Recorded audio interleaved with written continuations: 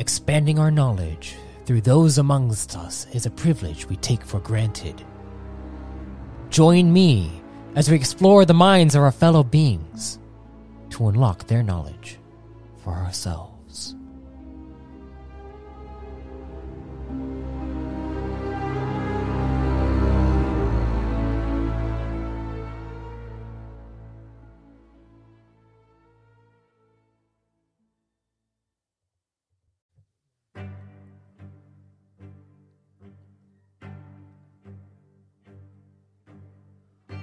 It is time for a guest entry.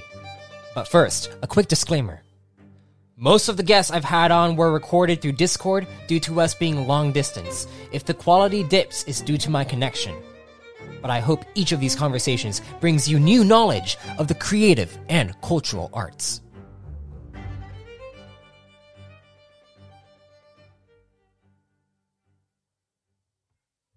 For the final guest entry of Season 3, I have the privilege of speaking to a fellow author, comic book creator, musician, and MMA fighter from Australia who makes YouTube videos about pop culture, comic books, and his own unique works that he dabbles in.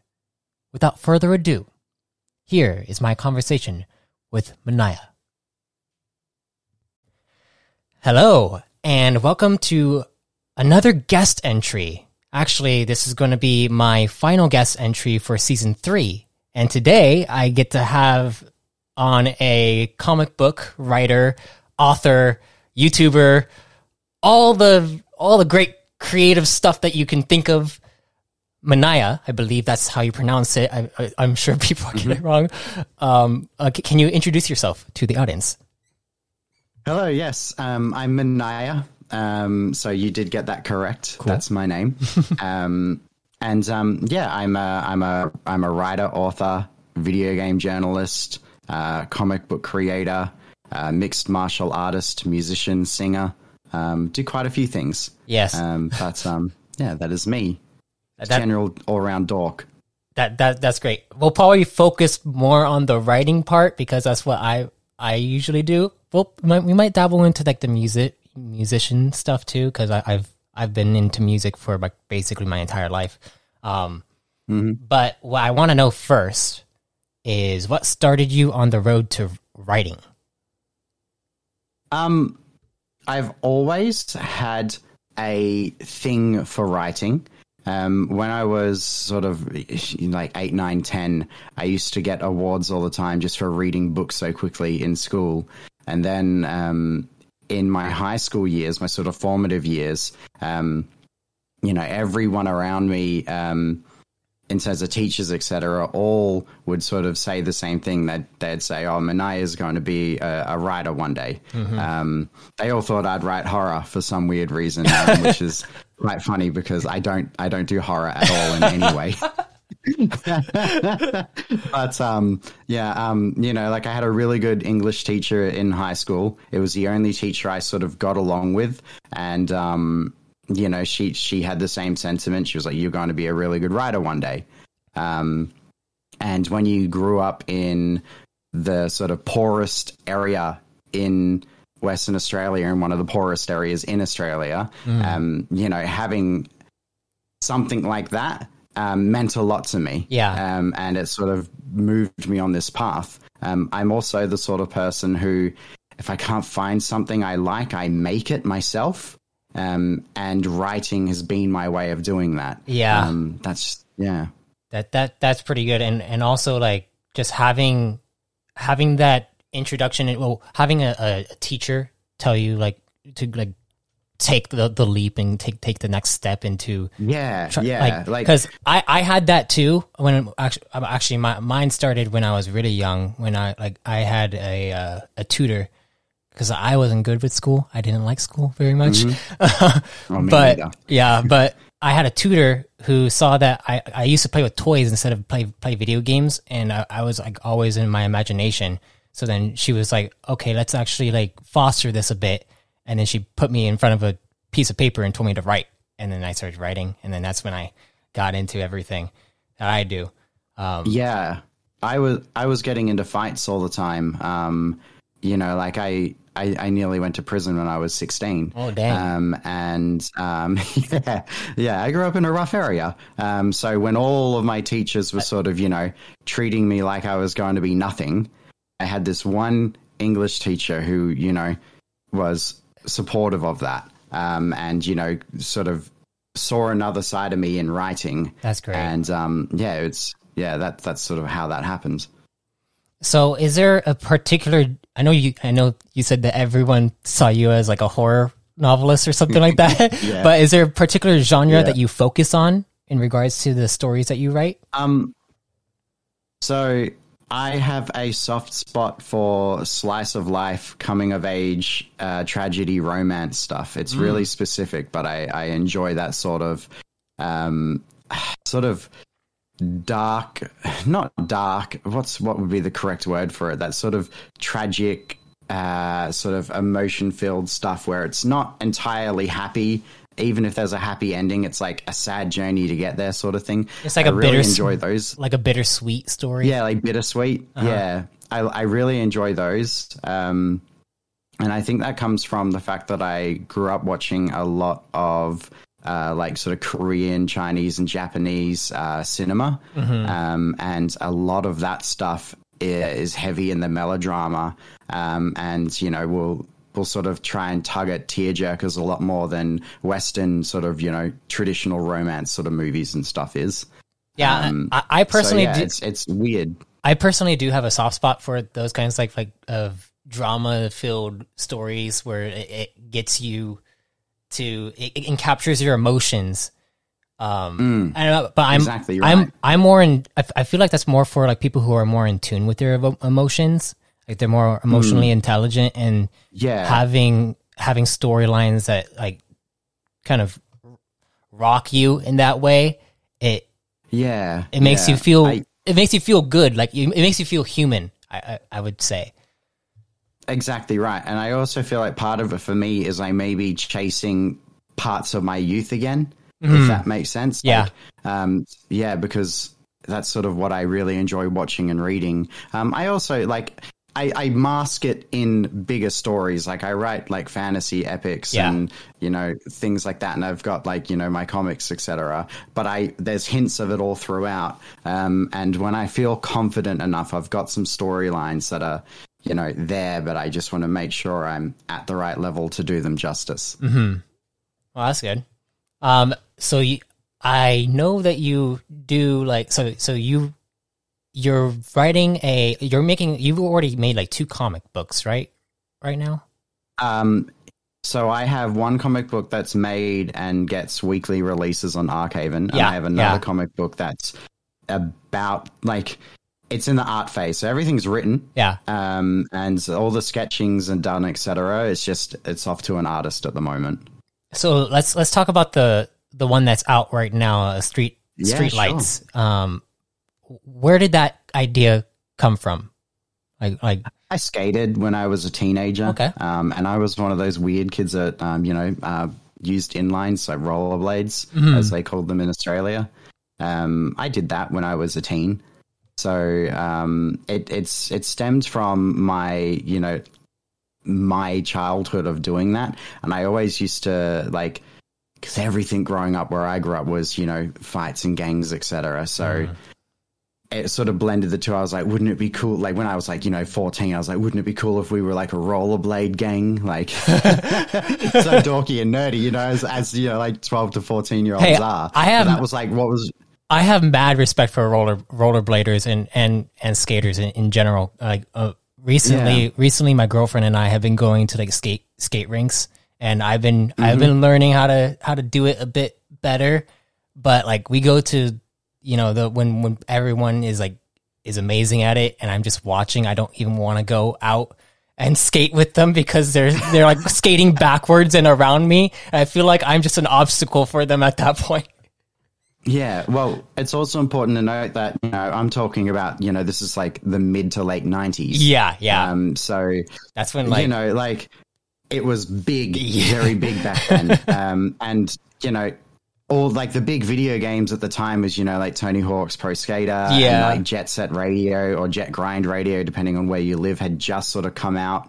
on the Dreamcast, and it was very much like that attitude. And then, so I like Streetlights I actually wrote when I was 16. Oh, really? So the fun part of this comic is because my big serious superhero comic is taking so long because it's way more complicated. I was like, I need to get something else out. And I found the old documents, and they weren't written in the right script. So I reformatted them to be the professional script, which I was taught by some industry professionals. So I reformatted them, but I didn't change anything. And then I sent it through to Archive, and I said, hey, I know you guys are waiting on this comic book, but what do you think of this? And immediately, I think the day after, I got a reply like, this is really great. It's fun. We want it. And I was like, okay. So I found an artist, and I, put it together, and a few weeks later it's out. And the whole point of this one was to sort of tide people over while, the one they've all been waiting for actually comes out. But it's completely different though. And it's a lot of fun. It's meant to be a mix of 90s cartoons with the art style and writing, etc., and the attitude. That nostalgia is what I wanted to bring to it. Yeah, I remember. So I actually read. I believe you have up to page 4 right now, correct? 4, yeah. 4 came out yesterday or earlier today, depending on. I read all 4 pages, and then I was looking at the comments of it, and one person was like, "This is like a psychedelic trip or something." And I was just like, you know what? The art is actually it feels like that, and then it's just it's so interesting. It's an interesting art style, and I actually really really enjoy it. And that's I'll have to thank Tourlers for that. It was one of those funky things where I had an idea in my head and I didn't know how to say it. And so I sent off like some sort of examples that were nothing like the finished product, but I knew Tourlers has a certain style of her own. So I was like, if this blends with this, it's going to be great. And she sent me back some sketches, and my heart sort of sunk at first, and I was like, "Oh, I don't know. Have I just made a big mistake?" And then, because it's this, I definitely know. It's my creation. Yeah, I definitely know the feeling. Yeah, and then, I got back a color page, and it clicked. And I had this like feeling of nostalgia, from like cartoons like Rocket Power, According to Ginger, all those old cartoons. And I went, this is perfect. And ever since then, I've loved it. So I was really nervous about releasing it. But you're right. Everyone seems to just be commenting on how interesting and fun the art is. Yeah. And hey, like considering there's not much story at the moment, it's 4 pages of what is essentially like 100-page story. Like, I don't have much story to talk about yet. Are you releasing it in is it going to be released in volumes, or is it going to going to be a weekly release until it's finished? I'm just doing a page. I'm doing a page a week. Okay. Simply put, I can't afford to do more than that. I'm paying to have this created. Yeah. And I'm not getting paid to, upload it. It's just for fun. I wanted to get this story out there while I'm sorting out this other one. And so it's out, and it's coming out of my own pocket, and I just hope people enjoy it. And who knows, it might take off, it might not. But the premise of the comic, for those listening, because we haven't actually talked about what it is, it's a story about a group of kids who work at a convenience store. And one night they get into a little bit of unplanned trouble with some skaters who tag up their shop. And they don't realize there's an underground sort of extreme sport where these skaters do tag or use stickers and things like that to sort of label their territories. And the act of removing it is seen as, a challenge to the group or to the team. And so they get tasked with cleaning the window, and they're obviously all skaters and stuff. So they get mistaken for a team removing a tag, which is like an act of like, well, I'm claiming this territory for me. So the name Streetlights is because it all happens at night. So the minute the streetlights turn on, the city turns into a playground for all the skaters doing these battles against each other. And there's all sorts of different teams that are all sort of different character themes. So you've got the Alley Cats, which are a bunch of like punk rock girls who wear like cat masks and stuff. Oh, wow. And then you've got the Spooks, who are like, they're ghost metaphors, and they try to like scare people out of their territory. And it's all, like they dress up like ghosts and monsters and stuff when they skate around. And it's like, it's all meant to be this wacky, crazy cartoon world where like it feels like a step back and just take it for what it is. So these teens get dragged into this world because they are skaters, but they didn't know this existed. And they accidentally, get mixed up in it. But then one of them's like, well, this is really cool. And this is like, I like this, and I finally have like a purpose in life. So, they sort of get dragged into it and form their own team and start competing. And that's what this is about. So the first sort of 4 issues don't really have any of that in it because it's just 4 pages of a comic, introducing everyone. But I believe the 4th page, it has them tagging the shop with the killers. Yeah, exactly right. Killers backwards. Yeah, so the killers. Shrellick. Yep. Everyone loves that line, but that was the one line that everyone in my beta group told me to remove. Well, I said, no, I can't do that. Why did they? Do you know why they told you to remove it? Apparently, it was just like, because this is meant to be 90s, I'm trying not to swear. I'm trying to have silly words in it, so he doesn't swear. He says barf. And 2, they just thought it was too immature. And I was like, no, it's perfect. Like, sometimes I listen to my beta readers and I'm like, yeah, you guys are right. I could stuff that up. And other times I'm like, no, you guys have this one wrong. Yeah. I was like, I love this line.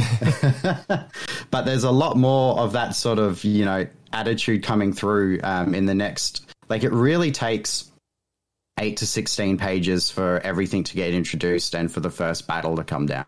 Okay. So yeah.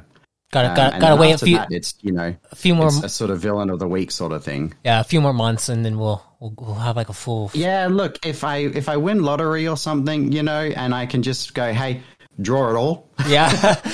And give my artist a pile of money. You may get it sooner. But at the moment, it is what it is. So a page a week is what I can do. And like I said, I have another comic book in the making, and this is just meant to tide people over while I work on other projects.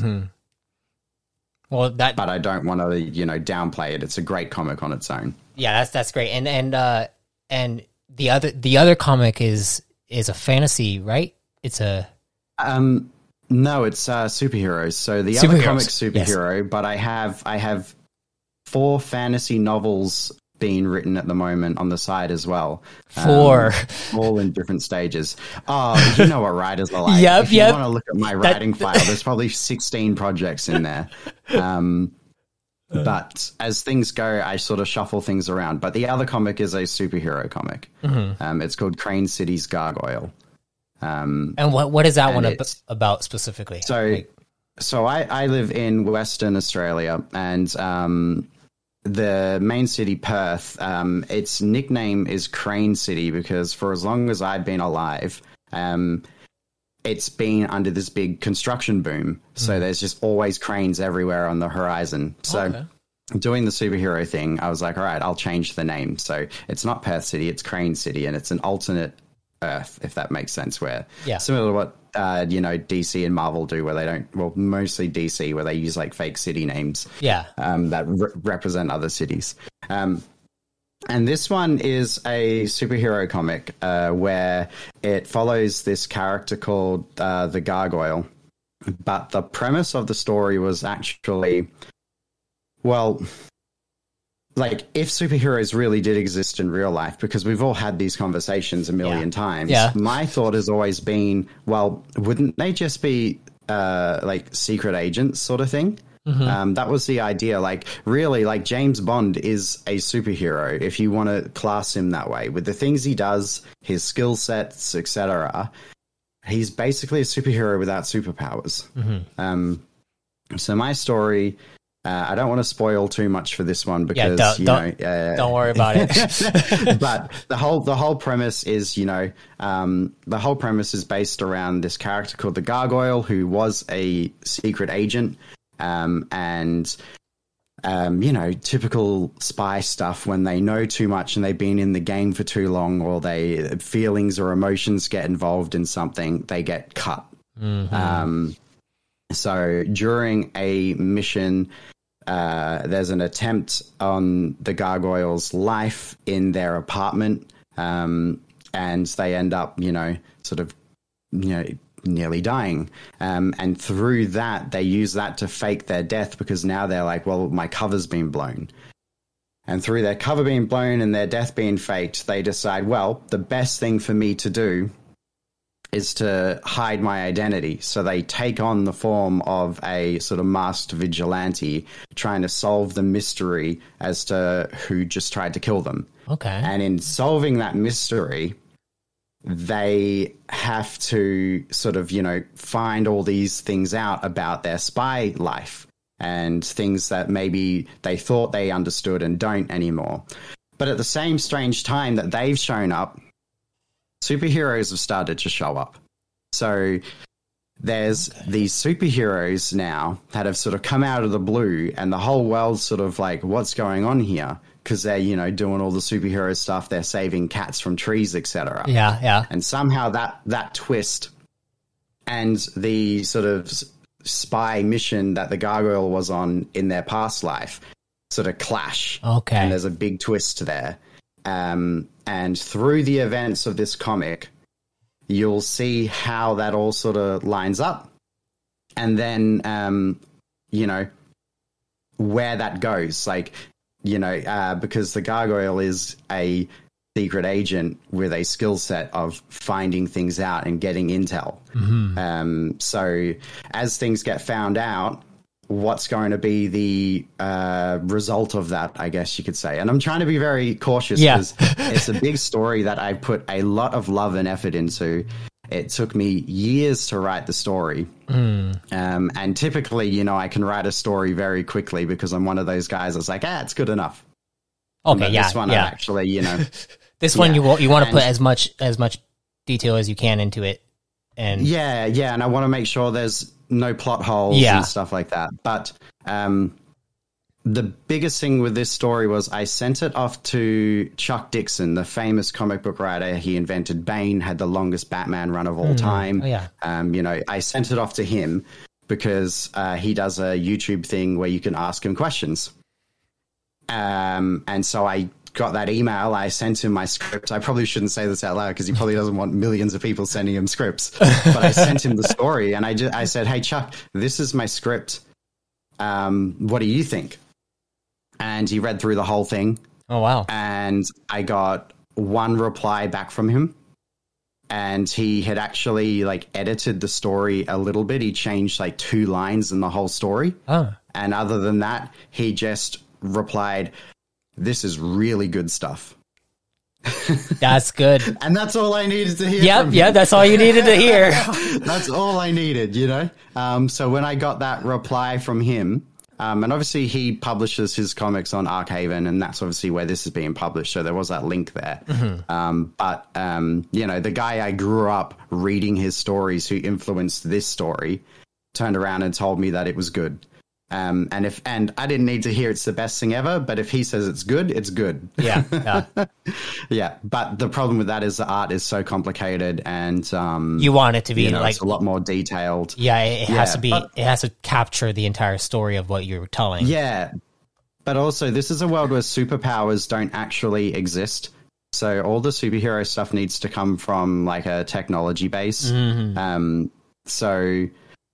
You've got this sort of trio of things happening in this city. So Crane City, or Perth City, is the most isolated city in the world. That's a fact. We have the furthest away from any other city on any side, any direction. So in the comic, it's sort of like the perfect playground because no one's looking at it. It's just this, city in the middle of nowhere. So all of a sudden, you've had these superheroes show up. This tech genius His name's Elliot Evander, but he sort of built an office over the last few years in the city, and everyone's like, why is he here? Like, of all cities in the world. And you've sort of got, you know, as I said, the superheroes showing up, and obviously, you know, there's secret agents in the city too.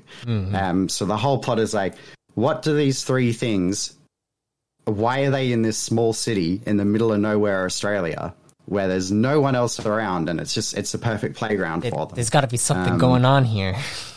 Yeah, exactly right. And it'll all come into play, and there will be consequences. And that's the big thing with this story is with Crane City's Gargoyle, every action has a consequence. So there aren't superpowers. No one has super healing. No one's actually super strong.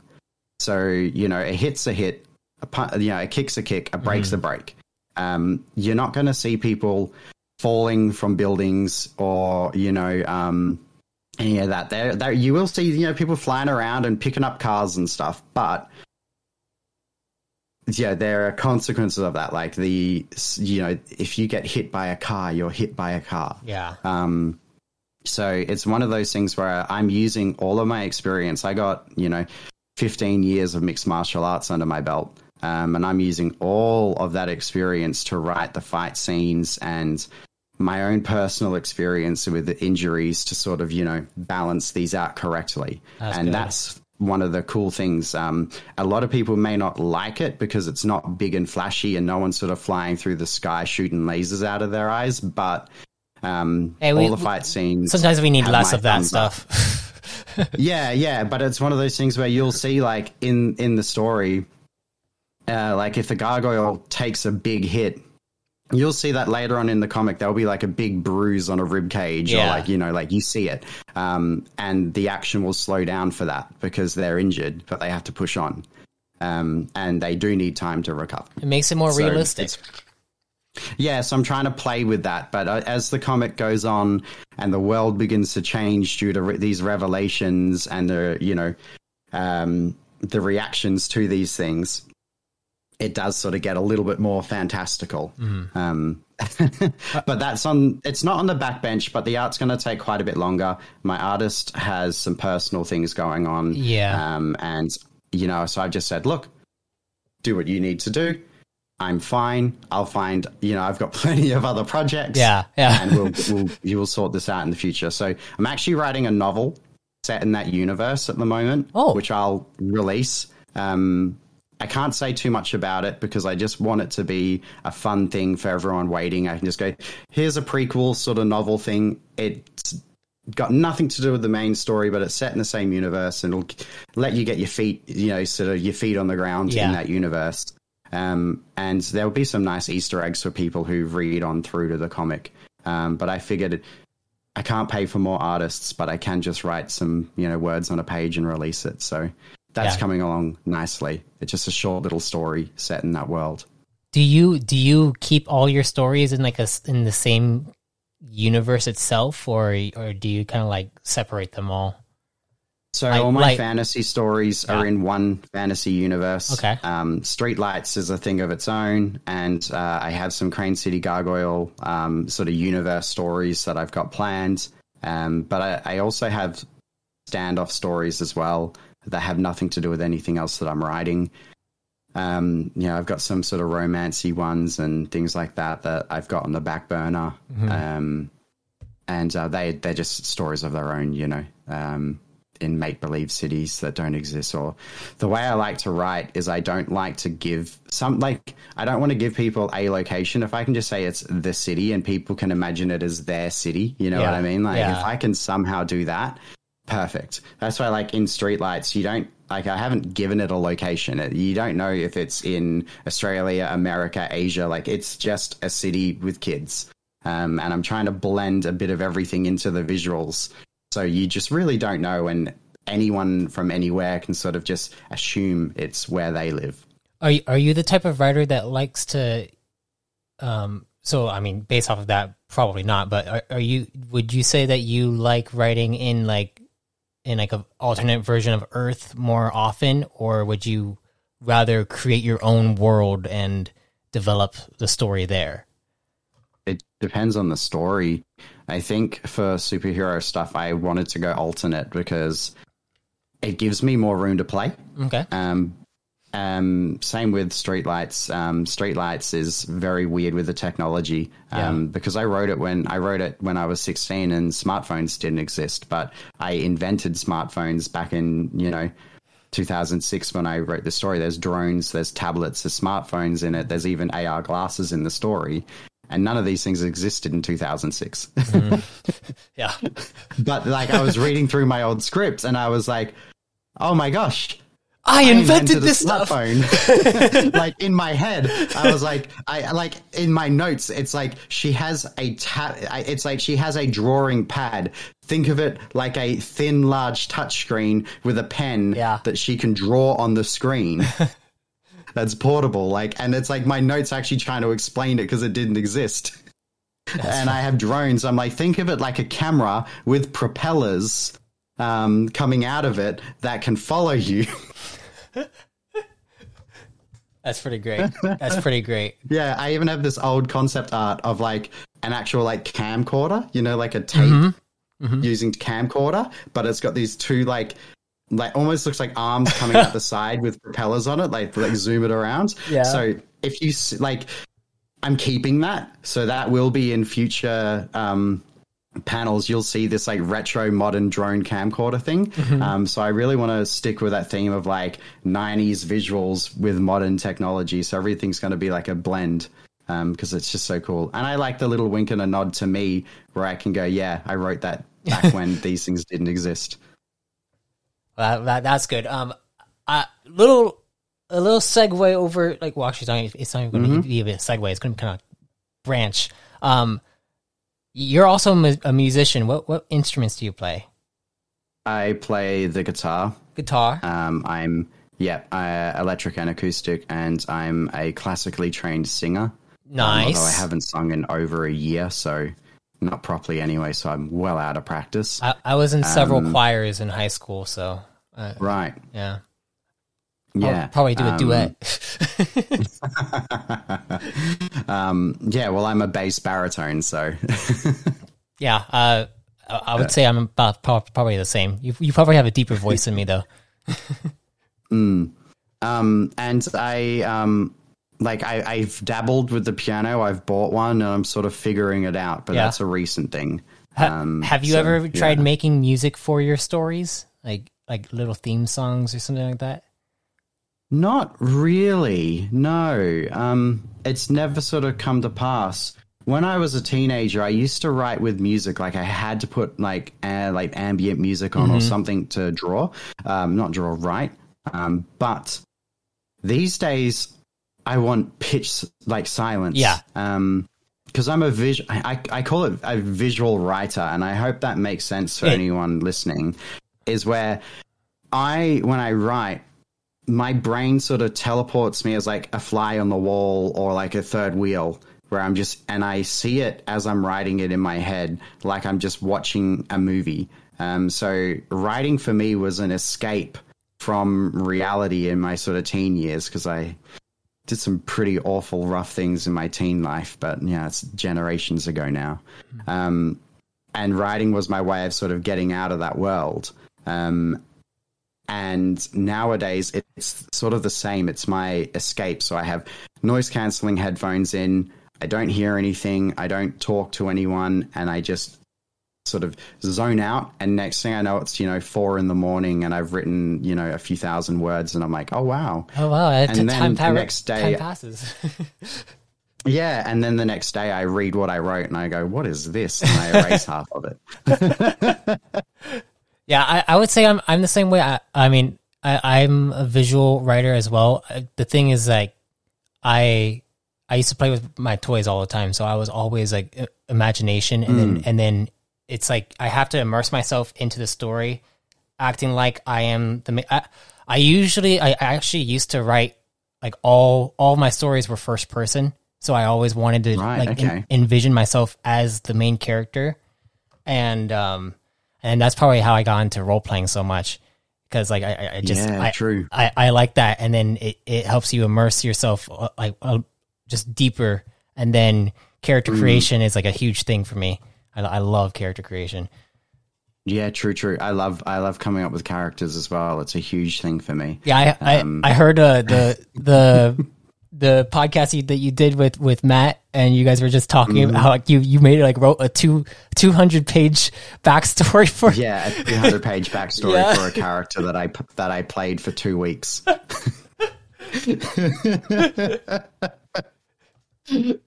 Hey, I mean, I probably wouldn't read the entire backstory, but I commend you for that. That's yes. Good work. I'm going to that's one of I've taken that backstory and that character and I'm turning that into that's one of the 4 fantasy novels that I have in my backlog. So I've merged that into my fantasy world, and which is cool. That's a bard, right? You made a bard, or no? I've made a bard. I used to play a satyr bard.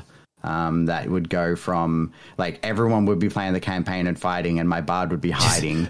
And then as soon as we got to an inn or a town, it was like, all right, my time to play. And I would go and sing little, melodies about the journeys we've been on and stuff.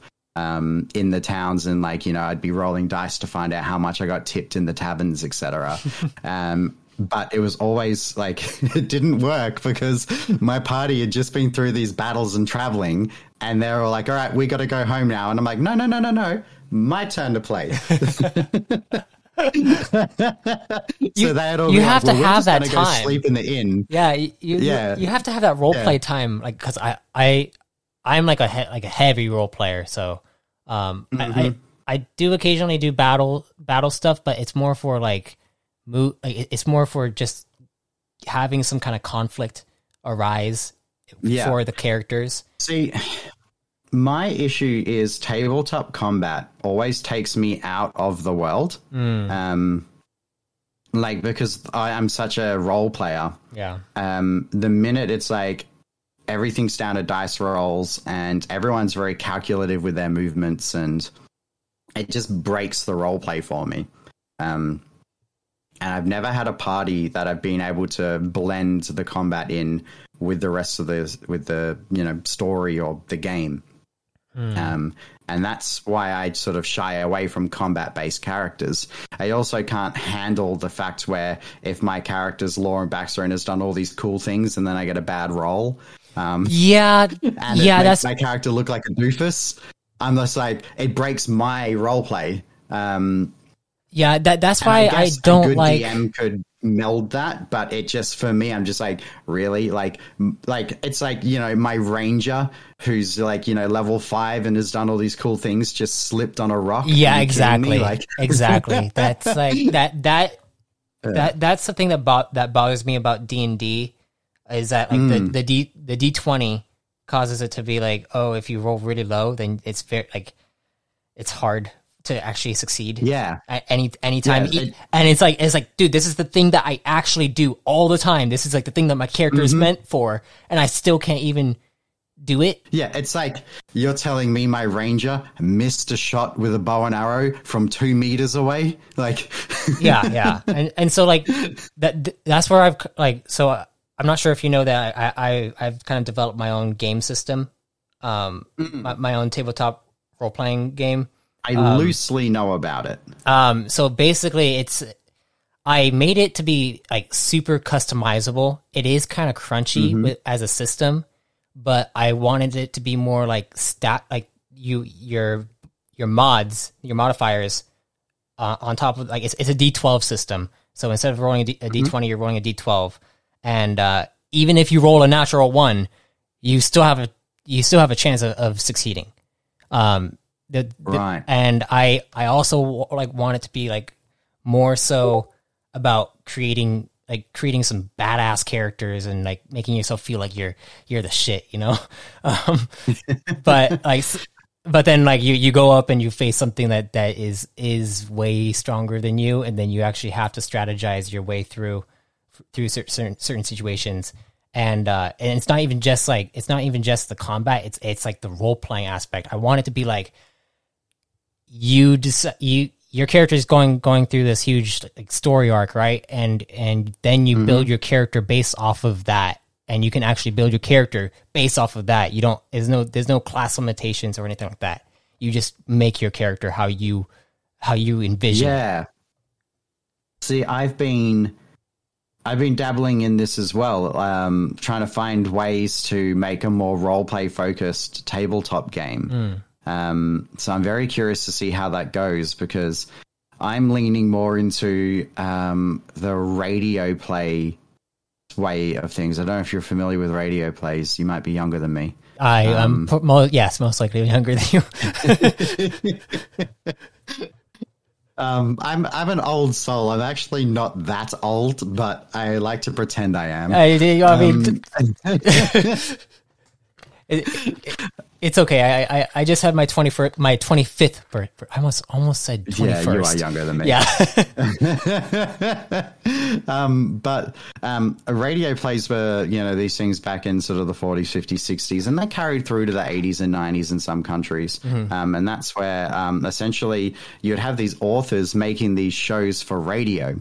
So you would have a sound guy with sound effects, and you would have like voice actors like reading these scripts, and they had these, modular mics where, they could walk from left to right or further away to give it that distance. And they're these really fun audio ways of telling a story where, like, it wasn't like an ebook where, they're like, and the man walked in the room and blah, blah, blah. You don't get any narration typically in a radio play. So you get people talking and you get sound cues, and generally they'll play like a song to like break the scene and start a new scene as like an intermission. And I've been, because I like exploring the sort of different ways to tell a story. And I've been listening to some radio plays, because there's some YouTube channels that record them and like re-upload them for preservation's sake, because it's a dying medium. And I really like the idea, and I'm on the edge of something great, if that makes sense, where I'm like, there's something really cool here. Like, if you could do this and have role players like voicing different characters and just having someone sort of controlling a sound sort of board thing. That's probably have some crazy adventures with this, but I just haven't been able to fine tune it to get it to work. Yeah, that's something that I've also thought about too. I didn't know that was like a thing, because I just never like actually researched it. But like my main podcast is kind of like an audiobook, I would say. I do push buttons to do sound effects and music and stuff. But like what I wanted to do for like the longest time was like have like scripts with different characters inside the universe, and then have different like voice actors come in and then voice act the characters, and then like have like just like stories that the actual the actual people that are doing the characters actually made their characters, and then like there is an overarching plot that someone puts out, and then they have to basically like work around the characters and stuff. But then also that's like tabletop role playing. Feel free to steal this, anyone out here listening in, but I just came up with an idea. Okay. Let's hear it. And do you remember, I don't know if you had them when you were growing up, but we had these things called magic books. Like Disney did them, etc. And they were like a book that came with a cassette. And you would put the cassette in, and it would be like, when you hear the chime, turn the page. Yes, I read along the book for you. I remember those. Yeah, Imagine if someone really young. Go ahead. Sorry, I was really young when those things were out. Like 3 probably. Imagine if someone made an audio-based D&D adventure. So it's all pre-recorded in terms of like the narration. All the NPCs have their dialogues, etc. And what happens is it's like, when you hear the chime, pause, and then like you play and then it's like, play this, file, or hit play again after the combat. Because obviously, back then it was tapes and you couldn't control it. But if you just had all the audio files, the DM could have like, play this audio file after, the team, if team is successful in combat, play this file. If not, play this file, or something like that. And then it like, takes them down a different journey, but it's all sound effects and voice acted or something like that. So, And I think that would be really cool. That would be a huge project. That'd be a huge project. Huge project, which is why someone else can do it. But that's going to sit in the back of my head now, and I might experiment with something like that on a very small scale. Okay, well, if you need more voice actors, I like just send me a little script, and I'll record something and send it your way. But you know what I mean? I think that might be really cool. Imagine if you had all the dialogue recorded for your NPCs by actual like voice actors. That would be amazing. Sound effects for everything, yeah, and you could just hit play on the file. So instead of you being like, you run into a bartender, it's a female elf, and then you're sitting there like trying to do an elf voice. Like, you just hit play, and you have like this voice, like the scripts are already recorded. Mm-hmm. That would be really, really cool. Yeah. Yeah, that would be super cool. Because I'm the guy that sets up the table, and I have the color lights, and I have the background, like the ambient music. You know what I mean? Yes, yeah. You need the immersive nature of like the cinematic ambiance where everything. Yeah, I need that too. Even though like recently I've been doing recently I have my DM who is actually now GMing my game. And so that's been fun because like this is the first time I've actually got into play, like actually be a player for it in your own game. Yeah. And the thing is that he doesn't know how to work my system and all that stuff because I'm recording it for my 100th entry on my podcast, and the thing about it is that basically I have to have like royalty free music on it, so he can't use his own music that he usually uses. So I'm gonna have to go back and over what's it called? Like where you record over the recording. Basically, I have to score the entire session with my own music. Oh no! So that's gonna be it's gonna be a fun time when I do that. But that doesn't seem quite worth it, does it? I've gotten a lot of royalty free music recently, so like I basically have like a full plethora of different sounds that I could do for it. It's just a matter of the timing of playing the stuff. But yeah. Anyways, let's go on to a different topic. I want to talk to you about some pop culture stuff because I know you're a YouTuber who likes to talk about pop culture stuff. And it sounds so weird calling me a YouTuber.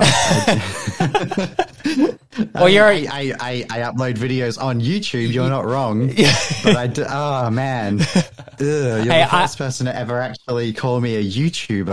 I'm not. Sorry, I'm sorry if I offended you. No, you haven't. It's impossible to offend me. Okay. Okay, good. Someone's going to try and take that challenge now. Good luck. But have you watched? So we're gonna get deep into it, and I know my audience knows me. I'm a Star Wars fan. Okay. Have you been watching? You do know I'm known for having like opinions on things that no one else has, right? Yeah. That's why I wanted to talk to you because I've seen some of your videos. So this is the nitty gritty part. So Star Wars. I haven't seen the final episode of Obi-Wan, but obviously there's been some issues with the whole situation with Obi-Wan. What is your first of all, have you watched any of Obi-Wan? So I haven't sat down and watched it per se. Okay. Do I know what happens and have I seen scenes? Yes. Okay. Do I care about spoilers? No. Okay. No, I don't. Not when it comes to Star Wars. Okay. Well, for those people who have not seen it in the audience, and you actually do care about this, skip this part because we're going into spoilers. What do you think of the whole Reva situation with the Inquisitor and all of that? I just think that Star Wars has lost its direction, but not recently. I feel like Star Wars hasn't had any direction since the prequels. And it just feels like Disney have no idea what they're actually doing or don't have a proper plan in place for these things. And they're scrambling to just sort of get it out there. Yeah. And I think because of that, and I think they just don't care about it either, to be honest with you. And I think because of that, you're seeing these situations, so to speak. I'm trying to be polite to some of the people out there, like, yeah, there's spoilers, but someone might be listening to it being like, oh, I wonder what they have to say. So I'm trying not to go into detail, but I just think it's poorly managed. The whole thing is incredibly silly. And I mean, unnecessary. Yeah. I personally, I'm a prequel baby, so I love the prequels. Yeah, and you then, would be based on your age. Yeah, and my favorite Star Wars content is the Clone Wars TV show. Yeah, okay, yeah, that's fine. And I'm not sure, like, are you like, have you watched all of the Clone Wars? Yep. Clone Wars is good. Yeah. So Dave Filoni did well with like the whole with the whole arc. I loved what they did with Obi-Wan and then Darth Maul and all that situation. And then this I feel like the Clone Wars gave everyone so much. Yeah, and you know what I mean? It redeems the prequels so much. Like, in a way, yeah. It's sort of because a lot of the prequels get crapped on a lot. They're not as bad as people think they are. They're actually, in my opinion, they're quite decent. They're rewatchable. Like rewatching them is amazing. Right. Yeah, and because of things like Clone Wars, going back and watching, like you said, rewatching the prequels after you've seen Clone Wars adds so much depth to it. It's just cool. Yeah. And I love that. And I really feel like people need to sort of take a look at the grand scheme of Star Wars and realize if you're reviewing every Star Wars medium of the, like on one big list, the prequels are going to be on the better end of that list. Yeah. No matter who you are, they're going to be on the higher end.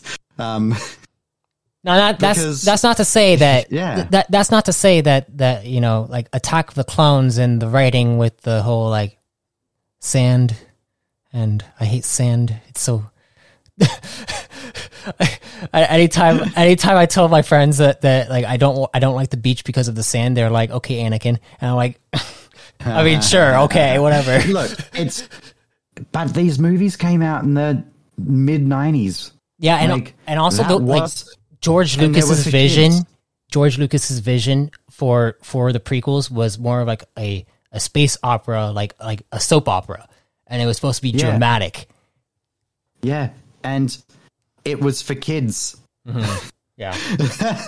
Like, you go back and watch it now and you're like, this is for kids. Like, this is all like kid dialogue. It's all, like you said, you were a kid, like you grew up with these. So you probably watched them when you were maybe, I don't know, 9, 10, 11, something like that. Yeah. And back then you wouldn't have noticed any of those things. Because, you know what I mean? Like, you wouldn't have been like, well, that's terrible dialogue. If you had watched Star Wars in the late 70s through the 80s, and now you're in your 20s and you're watching the prequels and you're 20, you're probably going, this is awful. 2030. But if you're 10 and you're watching the prequels, you're like, this Jar Jar Binks guy is hilarious. Yeah, as a kid, I thought he was hilarious, and everyone quoted him and copied his voice in school. There's also a huge Star Wars theory about Jar Jar being the big bad. He's the one that was pulling the strings the entire time. If you like actually go back and watch everything, that's funny. That's very funny. Yeah, and one of my buddies like messes around and says like, oh yeah, that the Darth Jar Jar is a thing, and like he somewhat believes it, but then he's also like joking at the same Well, time. I like the idea of the villain who doesn't realize they're the villain. Yeah. Like he's doing all these horrible things, but he actually doesn't even know he's doing these horrible things because he's so stupid. Like, Oh my gosh. That would be so anticlimactic of an ending. Yeah, People and then it, like when he finally realizes what's happened, he's just like, "Oh, I'm so sorry." Like, do you know how big of a troll that would be? That like Star Wars would be the biggest troll of film is it franchises. not already though? I mean, yeah. I mean, I wouldn't say it's a troll. I feel like it's a dying franchise, and I would say it's on life support. That's for sure. Yeah, I think that. So I'm not sure if you like Mandalorian. Nah, I don't care for Mandalorian. Okay, yeah. Honestly, it started good. Okay. And the special effects, like I really liked the fact that they were using like the projector screens and how amazing the actual special effects looked. Yeah. And I was like, this is great. And I love the fact that they put, getting a little political, but I love the fact that they put Gina Carano in the role of the strong female character because she is literally a strong female. Yeah, you know yeah. I mean? Like, literally. Because, like, I'm not going to go into her getting fired and all that, but I loved the fact that they put her in this role because for me, I was like, oh, we finally got a strong female who's a strong female. Like, my wife was watching this with me, and she doesn't know who Gina Carano is. So it's for her, she just saw like, oh, who's this big woman? And I was like, oh, that's Gina Carano. Like, she can actually fight, you know, like, so it was fun watching her on screen doing all this stuff. Yeah. And I feel like, by taking her out of the show, they've done a huge disservice, not just to like the show and the fans, but to Star Wars in general, and also to all of their other weird movements that they're trying to push, because they literally got rid of the strong female character who like didn't need no man. Mm-hmm. You know what I mean? Like, and at that point, you have to wonder: do these creators actually care about the show, or they just care about money? Do they care? They just care about money. Like, yeah. Like, there are some things you cannot do in a show, otherwise it would ruin it. Like, you can't recast the lead character unless they like die. Like, you know, in real life, you know, like Spartacus sort of scenario. But you know, you take the Marvel Cinematic Universe, right? And imagine if, you know, like after 2 Iron Mans, like, you know, in the first Avengers movie, Robert Downey Jr. is like, yeah, sorry, you'll have to recast me. I'm done. You know what I mean? Like, you can't. It would kill the universe, in my opinion. It does. Do that. I remember when Don Cheadle became the new roadie, War Machine, and it was yeah. And you notice those things, but you can get away with it because he's a side character. And it wasn't really that important. Yeah, just like, you know, when they recast Edward Norton as the Hulk. Yeah, exactly. You know, like, no one really noticed because I'm one of 6 people who watched and enjoyed that Hulk movie. I actually enjoyed that Hulk movie too. People think I troll when they ask me what is my favorite Marvel Cinematic Universe movie, and I say the Edward Norton Hulk. But it's just, I actually think it's solid. I think it's really good. I think they did the character really well. I thought Edward Norton was great. And other than like Iron Man 1, I'm pretty sure Edward, like, the reason why they got rid of Edward Norton was because he was trying to control too much of it or something. Like, so I remember something different. I remember Edward Norton, and someone can get in touch with me and tell me if I'm wrong, but I remember Edward Norton asked the fans online, like, I think he put out a tweet or something. And he said, like, it was like not to his fans, it was to Marvel comic fans. And he said, do you guys want me to return as the Hulk? Do you think I did it well? You know, blah, blah, blah. And he used his feedback from the fans, and he was like, all right, then I'm not going to do it anymore out of respect. Like, I'll go and do other movies. Oh, wow. And we'll find someone else. That's what I remember happening. But that was like over a decade ago. Yeah, it was a while. That was back in 2000. But I remember there was something with Edward Norton actually like asked people like, do you guys want me back as the Hulk? And the answer was no. And he was like, okay, like, that's fine. Not in like a rude sort of way, but he was just like, okay, I get it, you know, and I don't want to ruin this thing you're passionate about. So I'll step away. That's what I remember happening. It would have been, but I could be completely wrong. It would have been weird having Edward Norton, like, I mean, not weird. I wouldn't say weird. It wouldn't have been bad, though. It wouldn't have been bad. I don't think it would have been bad. Honestly, like, the more that, like, at first I like Mark Ruffalo as Bruce Banner, but then, like, as like Thor Ragnarok came along, I just started like hating. I'll be honest with everyone here. I've only seen up to the first Avengers movie. Okay. After that, I just gave up. I said, yeah, that's these aren't understandable. going anywhere. That's understandable.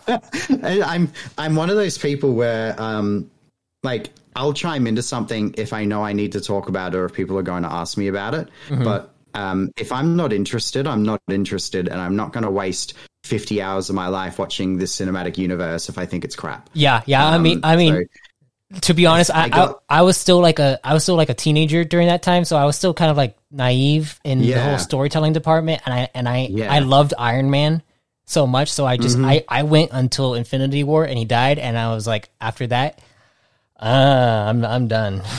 Like, I was done during Iron Man 3. Yeah, but that wasn't like. I wish that's such a bad movie. I wish they did the Mandalorian. Why am I saying Mandalorian? the Mandarin Justice, but they didn't. Yeah, that's such a bad movie. Yeah, like, it was so bad that my wife, who, you know, has watched all these movies, sort of looked over at me during that one and was like, what is this movie? Why is Tony Stark just hanging out on a couch with a kid for 2 hours? Like, you know, like, it was just awful. And at that point I said, yeah, these don't have direction anymore. They're basically spinning a wheel for a hero villain and like plot twist, and then they're just going, yep, all right, we've got Captain America and this guy, and like, we're just gonna, like, that's how it feels. There was no like originality. They all follow the same format, movie to movie. And I just was like, yeah, I'm done with this. I've seen everything I need to see. I'm not going to get anything new out of the next, you know, out of the sequels. Honestly, I don't regret that. I feel that way with almost the entire movie industry right now. Like, it's like to the point where definitely right now. It's stagnated completely. There's no originality. Like, there's like only very few movies that come out that do anything that's remotely like good, in my opinion. I'm so mad at DC Comics as well, just you know, for balance here, because I am a DC nerd. Like, I way more than Marvel. Like, I'm a DC guy, and like 90s Marvel, like, you know, X-Men, etc., amazing. Amazing Spider-Man, the cartoon, amazing. But ever since like sort of the early thousands, to me, Marvel went downhill until the Iron Man movie. And well, for me, Edward Norton Hulk, but Iron Man movie was the thing that like, kicked it off. Yeah. And that's where I sort of piqued interest again. And I was like, oh, okay. Yeah. And then after like 4 of them, I was like, yeah, I'm done. You know, like, but the DC stuff, I never, like, as a kid, everyone loves Batman. Yeah. You know what I mean? Yeah. But I didn't understand Superman. Maybe because 1, I'm not American, and 2, I grew up in a really poor area.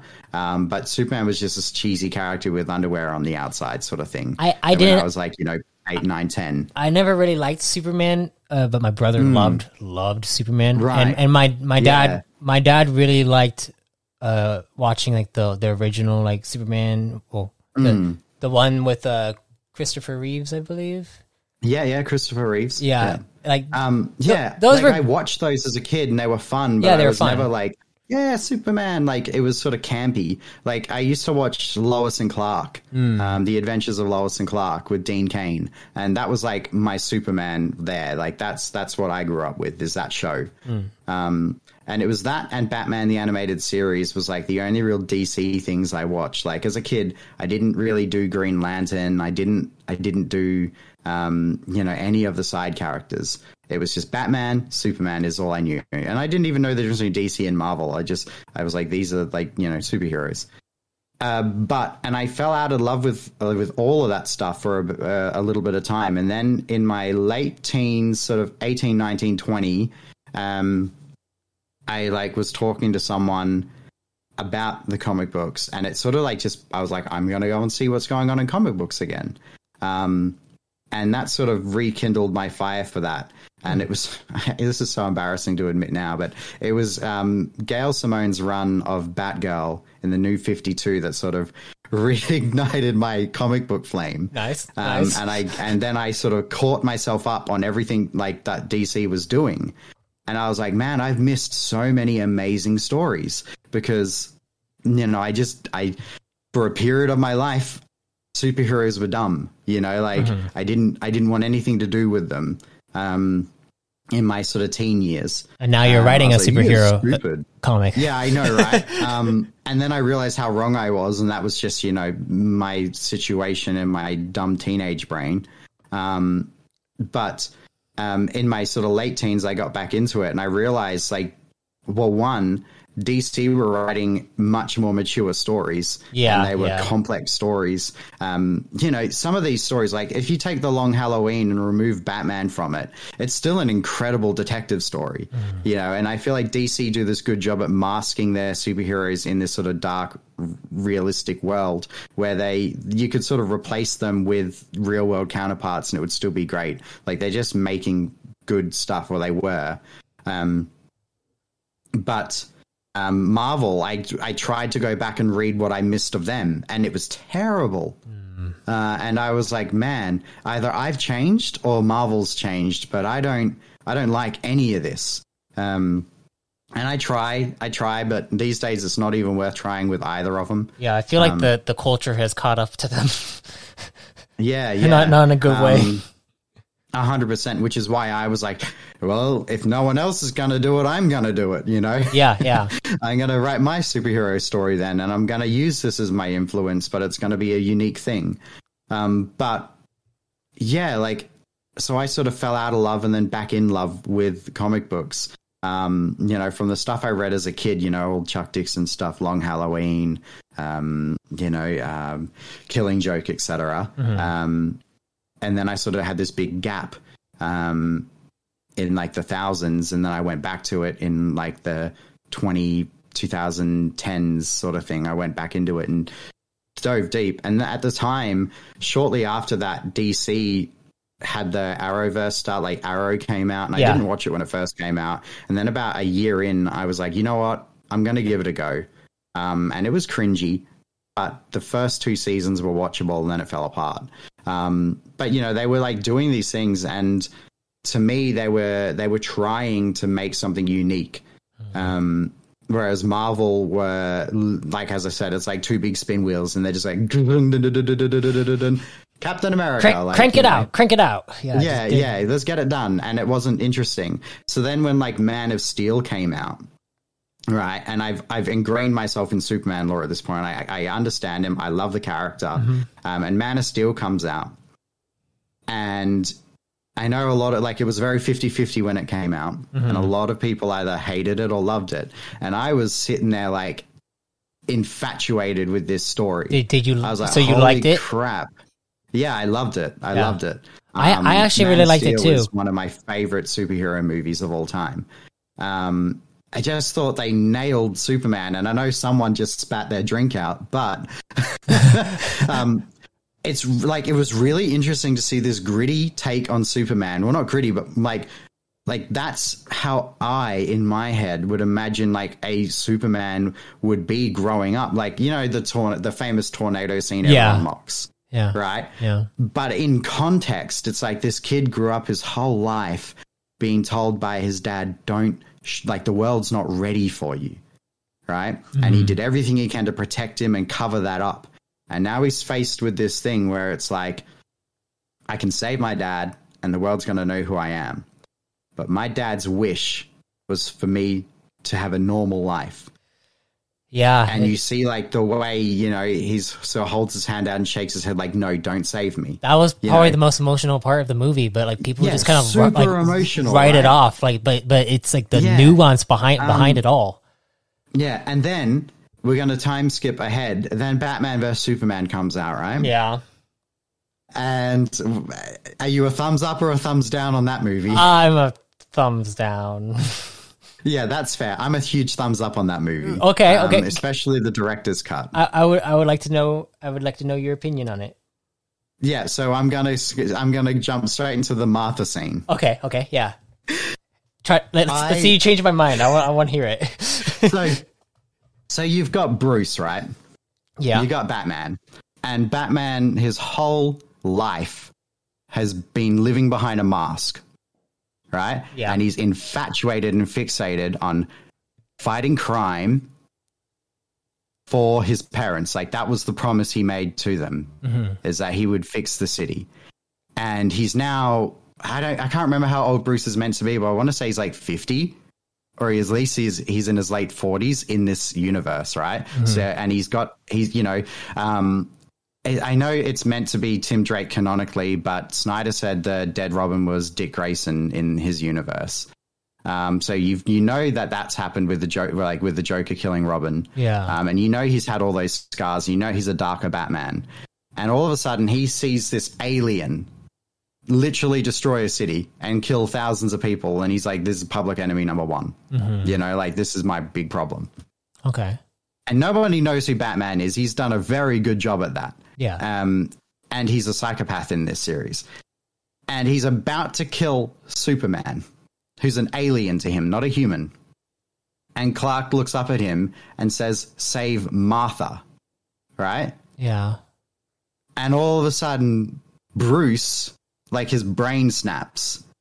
And he's like, how do you know that name? Like, and in his head, he's like, that's my mum. How do you know who my mum is? That means you know who I am. That means you know that I'm Batman. That means like, boom, like, he has this sort of fry in his head. And he's like, how do you know that name? And, you know, this alien is like, no, you have to save Martha. And Batman thinks this is some weird cryptic mind game to him. Yeah. Because he's like, how do you know this? Right? And you see him break and he starts yelling it. And he's like, how do you know that name? And that's when Lois sort of chimes in and she's like, it's his mum's name. And the music kicks and you see the look on Bruce's face and he's like, oh, I'm wrong. I really got to rewatch it then. Yeah. Yeah. It's like, I'm wrong. I got this wrong. This is not an alien. I think the big issue with it is the fact that the context isn't there. The fact that, like, all the background information about you have to have the context in order to understand the context. Yeah, you have to have the context. Yeah. Like, so I'm watching that with like a tear rolling down my cheek. Like, well, God, everyone else sad. is just like, what the heck? You know, and then, like, you know, I see like Marvel, like, they've got Deadpool like making jokes about it, and everyone's like, that's so stupid. And I'm like, it's really sad, actually. Yeah. Like, it shows how broken of a human Bruce is. Yeah. That he nearly murdered a man, you know, like, and he was wrong. And then there's a great line that got cut from the Snyder Cut Justice League. But there's a scene in the Whedon cut. Did you like the Justice League? The Snyder one's amazing. The Whedon one, take it or leave it. But there were two scenes Whedon did that I love. Okay. So there's a scene where, like, Bruce is talking to Wonder Woman, and he mentions to Wonder Woman that, like, Clark is more human than Bruce ever will be. Mm-hmm. He's like, he had a childhood. He went to school. He had loving parents. Like, he's got all this. Yeah. I don't. I'm a man in a mask since I was a kid. Damn, that really breaks the mainstream narrative, huh? Yeah, you know, and he says that to her in the movie. Yeah. And it's a great line. And I wish, like, I know Snyder would never have done it, but I wish Snyder put that in the Snyder Cut as well, because I think that's a perfect line. I haven't seen the Snyder Cut. Like, that's, but really? I wanted to see it. I just never, like, I love it. Went out of my way to try to watch it. It's so good. It ties up the universe in a neat bow for people who enjoyed what he was doing. Okay. There's always going to be people that hate it, but it really shows, like, hey, he actually, like, everyone hated the DC universe, or a lot of people did, because it lacked a lot of direction and it was very messy, and I don't disagree, but the Snyder Cut, for me, it sort of just gives you a little wink, like, there was a plan here. You know, it's like Snyder's going, I had a plan. And this is what it would have been like. And it would have been great. But obviously DC meddle, like the executives meddle. We saw that with the Suicide Squad movie. We saw it with, Batman vs. Superman when it actually got its director's cut. And everyone's like, oh, this movie makes sense now. Because the cinematic cut was a mess. Like we saw it time and time again with them. So it's really neat. It's nice. And there are key scenes in the Snyder Cut that I think are amazing. But yeah, so jumping back to the Martha thing, though, like when that happens, I thought that was brilliant, given the context of, but you have to understand who Bruce is. And it's the same with a lot of people mock at the end of Man of Steel when, obviously, for those who haven't seen it, Superman murders someone. He has to break Zod's neck. Yeah. And everyone's sort of mocking it, being like, this isn't a Superman movie. And I'm like, he's been Superman for 24 hours. The dude didn't grow up knowing how to fight people. And he didn't grow up knowing how to fly. He figured that out like 45 minutes ago in the movie. Like, like he's just had all of this pummeled on him. These aliens have shown up, and he's like, what do you want him to do? He doesn't know how to fight. And he's got an opponent whose literal DNA sequence is about fighting. Like whose literal, like Zod, like the way Kryptonians are born is they're coded in advance. Yeah. Which we're not too far off from. No, we're not. But, he's coded to fight. Yeah. And Clark is a farm boy from Kansas. He's a natural what born. What do you expect him to do in that situation? Like, what is he meant to do? And you see it kills him inside. Like, it kills him inside that he did that. And there's some great symbolism because then, Lois obviously runs in and, he sort of rests her head on her belly and like he's, and he weeps and the movie sort of closes out. I gotta rewatch all those movies. Yeah, but if once again, this is a very Snyder thing to do. If you know Superman and he gives you these hints at the beginning of the movie, like, that Clark can hear heartbeats and that he can hear things, right? Mm-hmm. Like, it's in the movie, and they make a big deal of it where he rips off Zod's mask and he's like, it hurts, doesn't it? Like, because Zod's got all these sensors around him. And he's like, my mother taught me to hone my senses. And you see in this last scene, and once again, this is because I watched it over 100 times and I'm a big nerd, but he's like resting his head on Lois's belly, like her uterus essentially, and it's Superman. So I can only imagine that he's honed in on like her uterus, right? Yeah. And he's just listening to that ambient sound because humans like that. Like we that's why we go into fetal position, like from a psychology standpoint. Interesting. So I have to imagine like he's just killed a man. Dang. And now he's retreating. You're making me think about this on a deeper level, right? Man. But that's how Snyder thinks when he makes these movies, but he doesn't tell you that. That's pretty And I bet if he was listening to this, he'd probably be nodding along like, yeah, that's exactly what I was meant to do. Like that's what it is. Yeah. But he doesn't tell you that, like, and any other director would have had the heartbeat sounds or something, and really like shown you that. But Snyder's like, no, you can see he's doing it. And the people who love the character, they can see that too. So when I watch these movies, it's all those little things. And because I know so much about the characters already, I can like insert my own little bits of narrative there that line up with the lore. And I'm like, man, this is so amazing. Like that they did this. There's a great look at the end of Batman vs. Superman where Wonder Woman hands Superman down to Lois and she gives her this look of heartbreak. And it's like a half a second thing. But then, like, if you've seen the Wonder Woman movie when she loses, Steve Trevor, you can tell that's exactly who she's thinking of in that scene when she hands it down.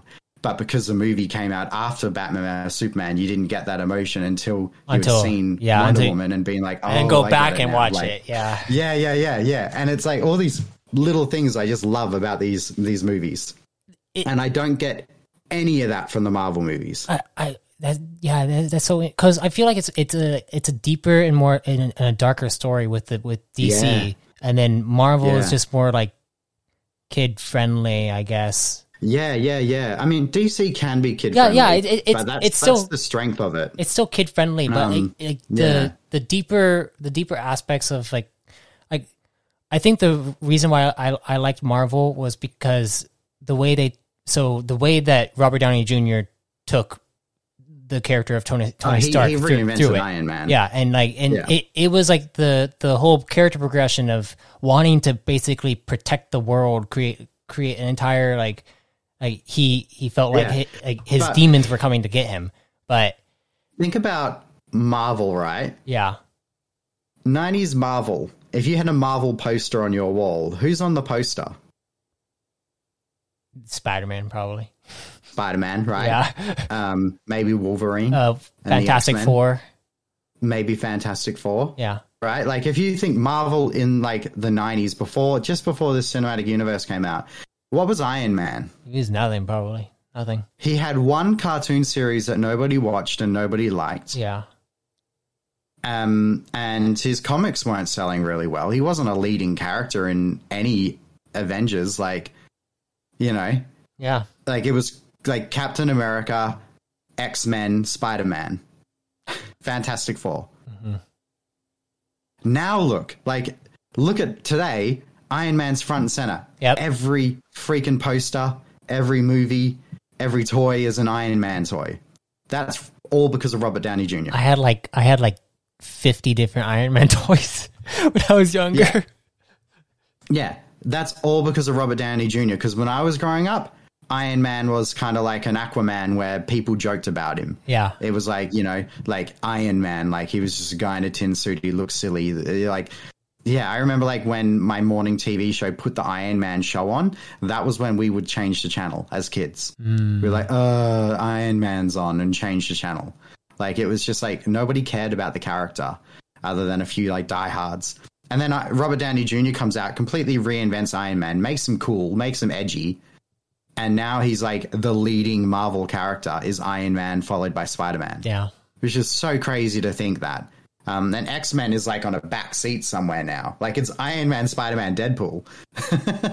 I just watched, so unfortunately I didn't want to, but it was Father's Day and my dad wanted to watch it. We watched Doctor Strange Into the Multiverse of Madness. Mm-hmm. And spoilers, Mr. Fantastic was in it. I saw that. And he was literally in it for like a split second.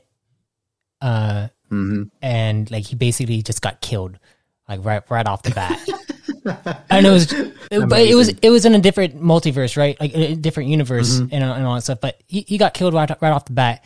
And I was very upset about it because it was obviously there was a specific reason why they killed him off. But, you know. Well, from what I understand, they're doing a Fantastic Four movie with John Krasinski as Mr. Fantastic. I mean, I believe Emily Blunt is playing his wife in this, and that's funny because they're married in real life too. Yeah. But I kind of love that idea, but I'm sad about that at the same time. I was upset about it because they basically just killed him off like right off the bat. Yeah, it's such a bad way to do it. Hey, yeah, but I feel like, and it's not just me, and I don't think it's you either. I really feel like the Marvel are on that decline again. I feel like they've had their decade on top, but I don't hear kids talking about the new Marvel stuff. I don't see as much Marvel merch anymore anywhere. And if I do, it's the old, when I say old, like, you know, it's like the first like 2 Avengers movie stuff, like everything pre-Infinity War.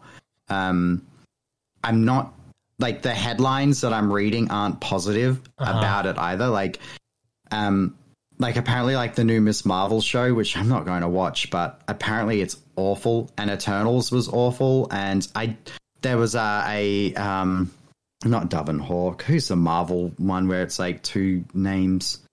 I don't know. They have another like TV series I didn't even know they had. Oh, really? You know, and I'm like, yeah. Cloak and Dagger. Oh, Cloak and Dagger. Yeah. Yeah, and I'm just like, oh, they did that? Like, it's not like a thing anymore where it's like headlines everywhere. Marvel are doing this and that. Cloak and Dagger was made by a different. It wasn't made by Disney Plus. It actually came out like years ago, and it was on a different like streaming service. Or like Like, Yeah. and it was completely missed it. yeah, no, Yeah. and actually that show wasn't too bad. Like the first season, I only watched the first season, but Right. it wasn't. Probably only got one. Yeah, yeah. But honestly, yeah, they're Okay. they're I on. thought that was new, but that shows how little I know these days. Like, because you would think I would know that, because even though I didn't watch all the Avengers movies, like I knew every time a Thor or Hulk or, well, no Hulk movie, but you know, a Thor or Iron Man or Captain America movie came out, I knew that. You know, people wouldn't stop talking about it. Yeah. Yeah. And even with like Spider-Man, like they've had to rely on the cheap trick of bringing back the two better Spider-Mans to convince people to go and see this third movie. Honestly, I actually really, really enjoyed that movie because it actually finished it. It kind of weaved together all three plot lines and kind of put them all into one thing and finished them up in a way.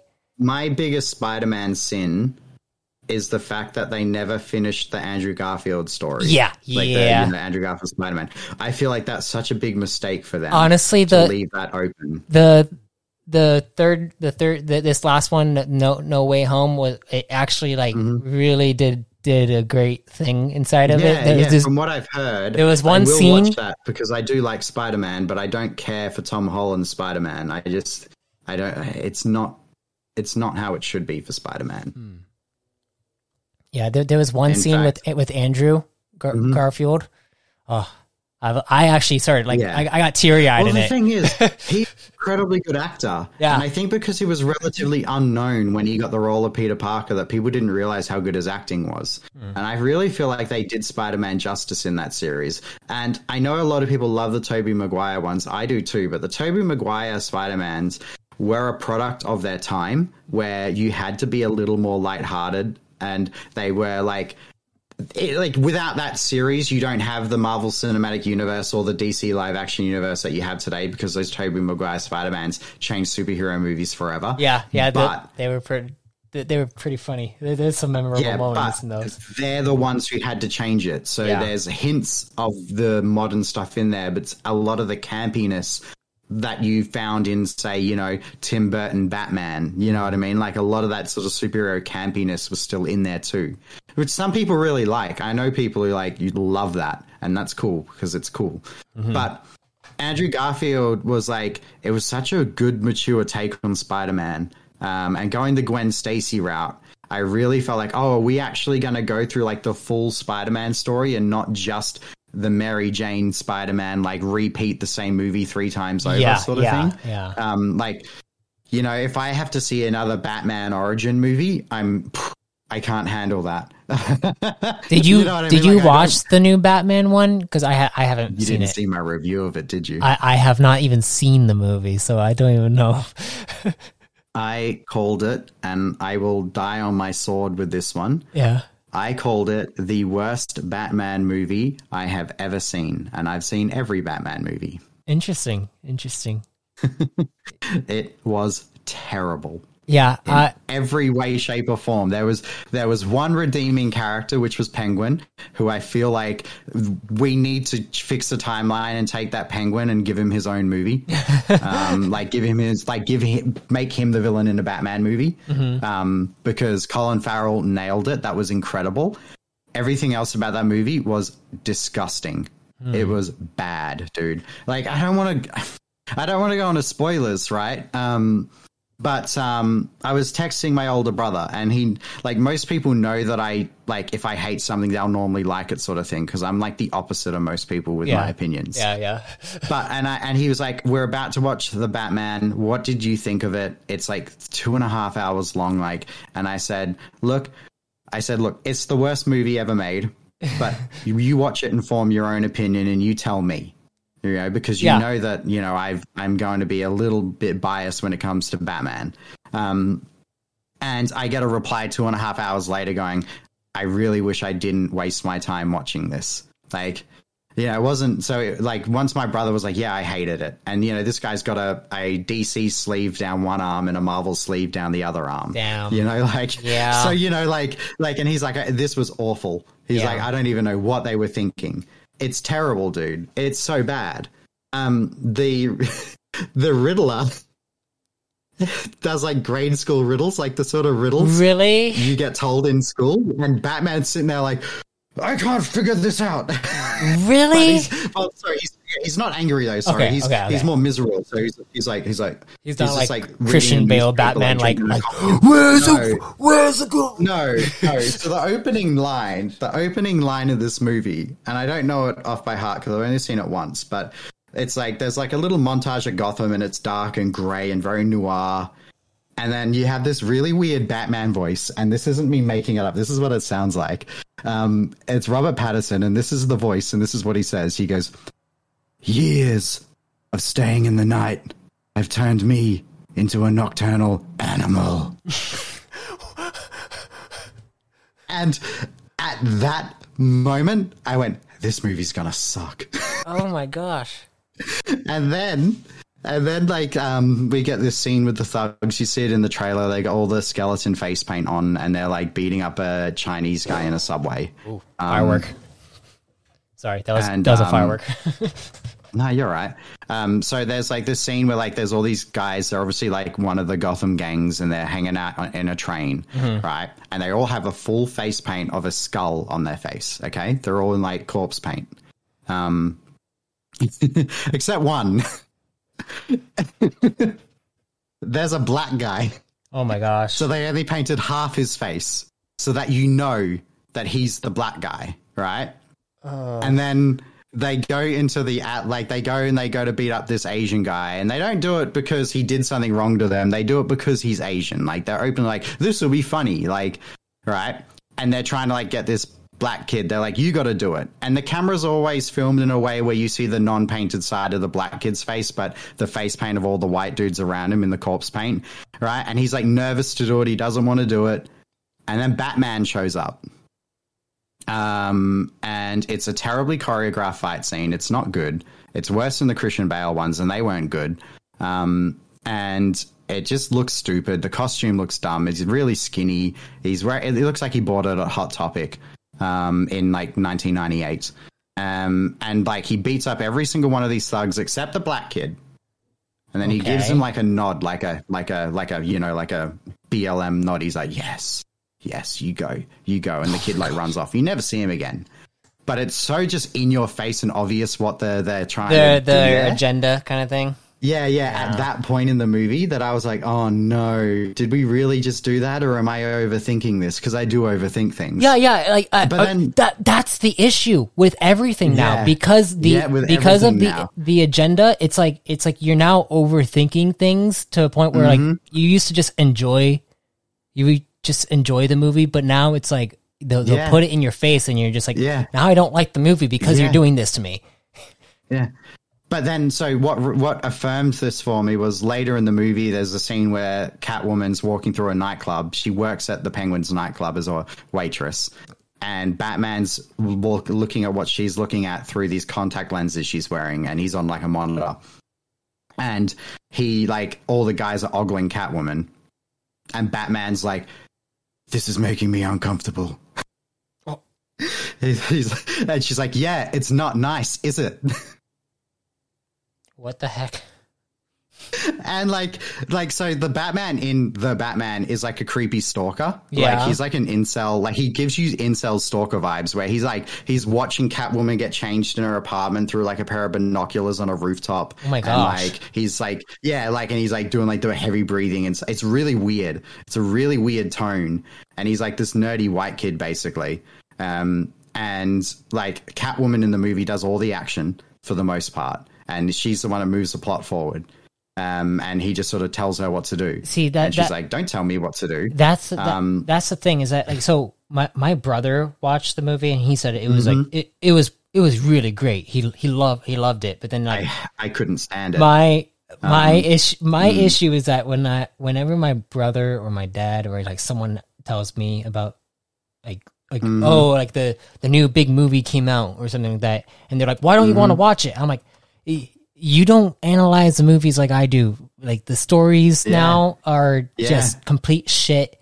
They don't care about what you're like. They just want you to come in and spend your money and waste 2.5 hours of your time. Well, I haven't gotten to the worst of it yet. So at this point, I'm suspect, right? I'm suspect. Yeah. And I'm like, okay, so there's some undertones here that aren't really undertones, but let's see where this goes. Then there gets to a scene where Catwoman literally tells Batman, like, she's like, she does the whole, like, straight white males evil line. She's like, oh, the only thing that is straight white males, blah, blah, blah. And, like, she actually says, like, straight white males. Like, that's the line. Really? Like, the key word in the sentence, yeah. And I was just like, ugh. And I was all right, so they've got the agenda down pat, perfect. It's already a terrible movie. Can I spoil the ending? Yeah, I mean, for me, I'm probably not going to watch it or, like, watch it anyway, but like, okay, I'll watch it just to get the cringe. From a storytelling point of view, right? Yeah. A superhero movie or any adventure movie or action movie, right? What needs to happen in the superhero's journey, we'll call it, in a superhero movie? What are like the 4 major things that need to happen, right? So superhero is established, villain does something bad, superhero fights off villain, superhero saves the day. Yep. That's like if general Marvel movie, really loosely generalized superhero thing, right? Yep. So, but like, what is the one thing that a superhero has to do at the in a superhero movie? Like, what is the whole point of the superhero movie? You got to get the girl, right? Or you got to save the day. You got to get the girl. You've got to, right? Yeah, you got to save the day. What if I told you in the Batman, he fails? He fails. Okay. What if I tell you Riddler wins? Okay. Would you watch a Batman movie that goes for nearly 3 hours and he doesn't win at the end? Probably not. Because he doesn't. Like, how does he not win? Like, what? Well, so the Riddler, like I said, the Riddler has all these riddles. Yeah. And they're not hard. Like, I was screaming at my screen, like, this is the answer, Batman. It's not hard. I figured it out as soon as he said it. Oh my gosh. Alfred solves all the riddles for Batman. Really? So he can't even solve? Yeah. Oh. Yeah.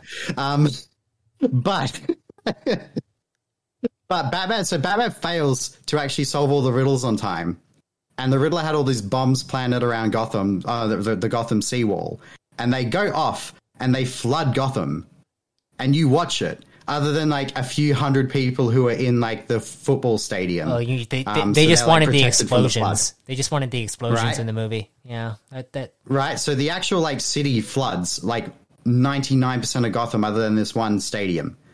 But the stadium has a bunch of Riddler's henchmen because he's an incel who posts videos on Reddit about MGTOW stuff and guns, etc. And so he has like his like followers in the stadium with sniper rifles, like shooting all the bad guys, like all the innocent people trying to hide from the flood. And Batman takes them out. That's fine. But then, but the damage is already done. Like, you failed. Like, the city's underwater. Like, literally Gotham floods. And so Batman then throws up the weapons, realizes violence isn't the answer, and he goes into the water. It's a very baptism, like religious sort of, symbolism scene where he drops into the water that's flooding the city. And then he's rebirthed as a pacifist and he starts saving the humans of Gotham from the flood because violence was not the answer and violence caused him to lose. And that's how the movie ends, with him saying he has to do things different from now on and not be violent, essentially. Huh. But it doesn't matter because probably 1 million people just drowned. Yeah. I mean, I guess if they're trying to, are they planning? I thought they're planning on bringing. They're doing sequels. They're doing sequels for this Batman. Yeah. Mm-hmm. Yeah. I don't know how they're going to do it if he's just realized that he shouldn't be fighting people anymore. Yeah. If like he's, oh my gosh. Yeah, I But kind of. there's a lot of other like bad things in the movie too. Like the cardinal sin that he doesn't save the day is just a huge problem anyway. Yeah, yeah. Like because that's like you don't do that in a superhero movie unless there's a sequel. Do you like think it's they a did? two-parter. Do you think they did that to get like he was violent to start and like they did that to give him some kind of like character growth or something? But like No, because like he wasn't even really violent. He was just mopey. okay, okay, well then that's Yeah, like it's a Batman who fails at all of his jobs. Oh my god. He failed to solve the riddles. Alfred does that. He failed to get any intel. Catwoman does all that. The only thing he was good at was fighting people. But the only reason he was fighting people is because he failed at being stealthy. Like, so Batman. So you're Batman, right? Yeah. You need to interrogate Penguin. Yeah. Right? Yeah. Penguin's holed up in his nightclub. How do you approach this situation? You're Batman, and you're year 2 Batman, by the way, not year 1. You're a year 2 Batman. You go and sneak in and you try to get Penguin out. Well, okay, I understand what you're saying, but I watched the Batman, and I know that Batman knocks on the front door of the club, and they open the door. And goes he goes, in guns blazing. What the No, he hell? doesn't go in guns blazing. He asks to be let in. He does. He goes. Do you know who I am? And they go, no. And he's like, I'm here to talk to the Penguin. And they're like, well, you're not getting in, buddy. And he's like, and then he fights. Okay. He does that 3 times in the movie. 3 times, and like it's just knocks the same, on the front door. It's just the same thing over and over again. Mm-hmm. Do you know who I am? So one time he does it as Bruce Wayne, and they're like, yeah, you're Bruce Wayne. Oh my gosh. Okay. I think I'm done talking about Batman. That's what I mean. Like, I cannot justify anything in this movie as being good because the costume's not good, the acting isn't good. The only good thing was Penguin. Colin Farrell as Penguin was perfect. Perfect Penguin in the worst Batman movie. I'll have to watch it for Penguin's sake. Yeah. You'll like DM me like when you've seen it. Okay. And just give me a little nod. Like, Yep. Like, because I watched it and I was just like, oh my God. And then I said to my wife, I was like, you've got to watch this. And she goes, I heard you laughing through it. And I said, yeah, trust me, it's great. She got 5 minutes in and said, turn it off. Oh my gosh. She said, and she's not like a big superhero person, but she has watched like the animated series and she's watched like a lot of Batman stuff because I watch it. Yeah. So even she was like, yeah, no, I can't do this. This is awful. Damn. And I don't get what people see in this movie. Like when I see people praising it, because there's a lot of people who did, I'm like, have you never read a Batman comic? Do you not like understand or respect what Batman is? Or do you like this because you want to change Batman? I think it's just sad, like the way everything's going. It's why I want to create. Like, it's why I want to create new things so that it's just exactly. Like, yeah. I want to create my own superhero universe with my own characters with their own lore, and I want to be the person in charge. I never want to sell it off to a big company that's going to turn it into what everything I've grown up watching has been turned into. Let big companies invest in you creating it, but not let them buy you. Never give them ownership. Yeah, never ownership. Yeah. Like if it's a a partner, it should be a partnership, go, not an ownership. Yeah. If a publisher says, hey, like, I'll give you X amount of money to, adapt this into a movie for us, I'll go, yeah, but I need to own it still. Mm-hmm. You know what I mean? Like, as long as I own the property and when the movie's done, it's still mine and you can't, take that from me, we can work together. But if you're going to want to take ownership of the property, no, thank you. I'm done. Like, see you later. I'll keep doing it myself. I honestly think that's a good place to end our conversation. We've been going for an hour and 40 minutes. But yeah, damn. Yeah. There we go. I wanted to get deep into like pop culture stuff with you, and we did, and that was fun.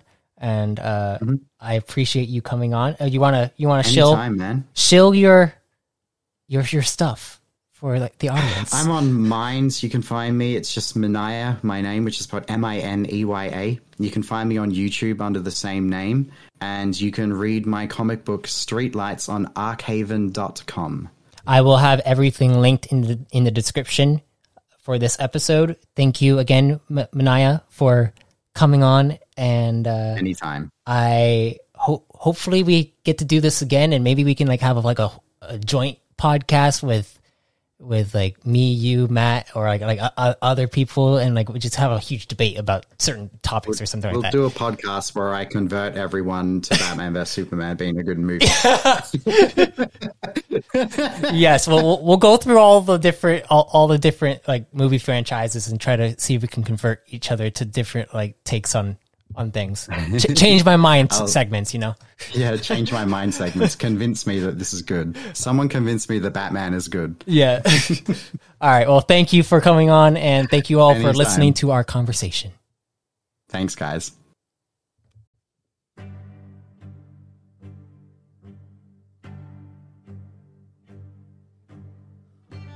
I thank you for listening to our conversation. Be sure to check out all of Mineya's content found in the links of the description of this episode. Next week is the final week of Season 3. You'll be getting the final entries in both the Mainframe series, as well as a podcast special for the season finale. But remember, this is only the beginning of what is to come. A new age for the core is on the horizon, and you'll see how all the characters and Chosen are woven into this epic story. And if death comes to you,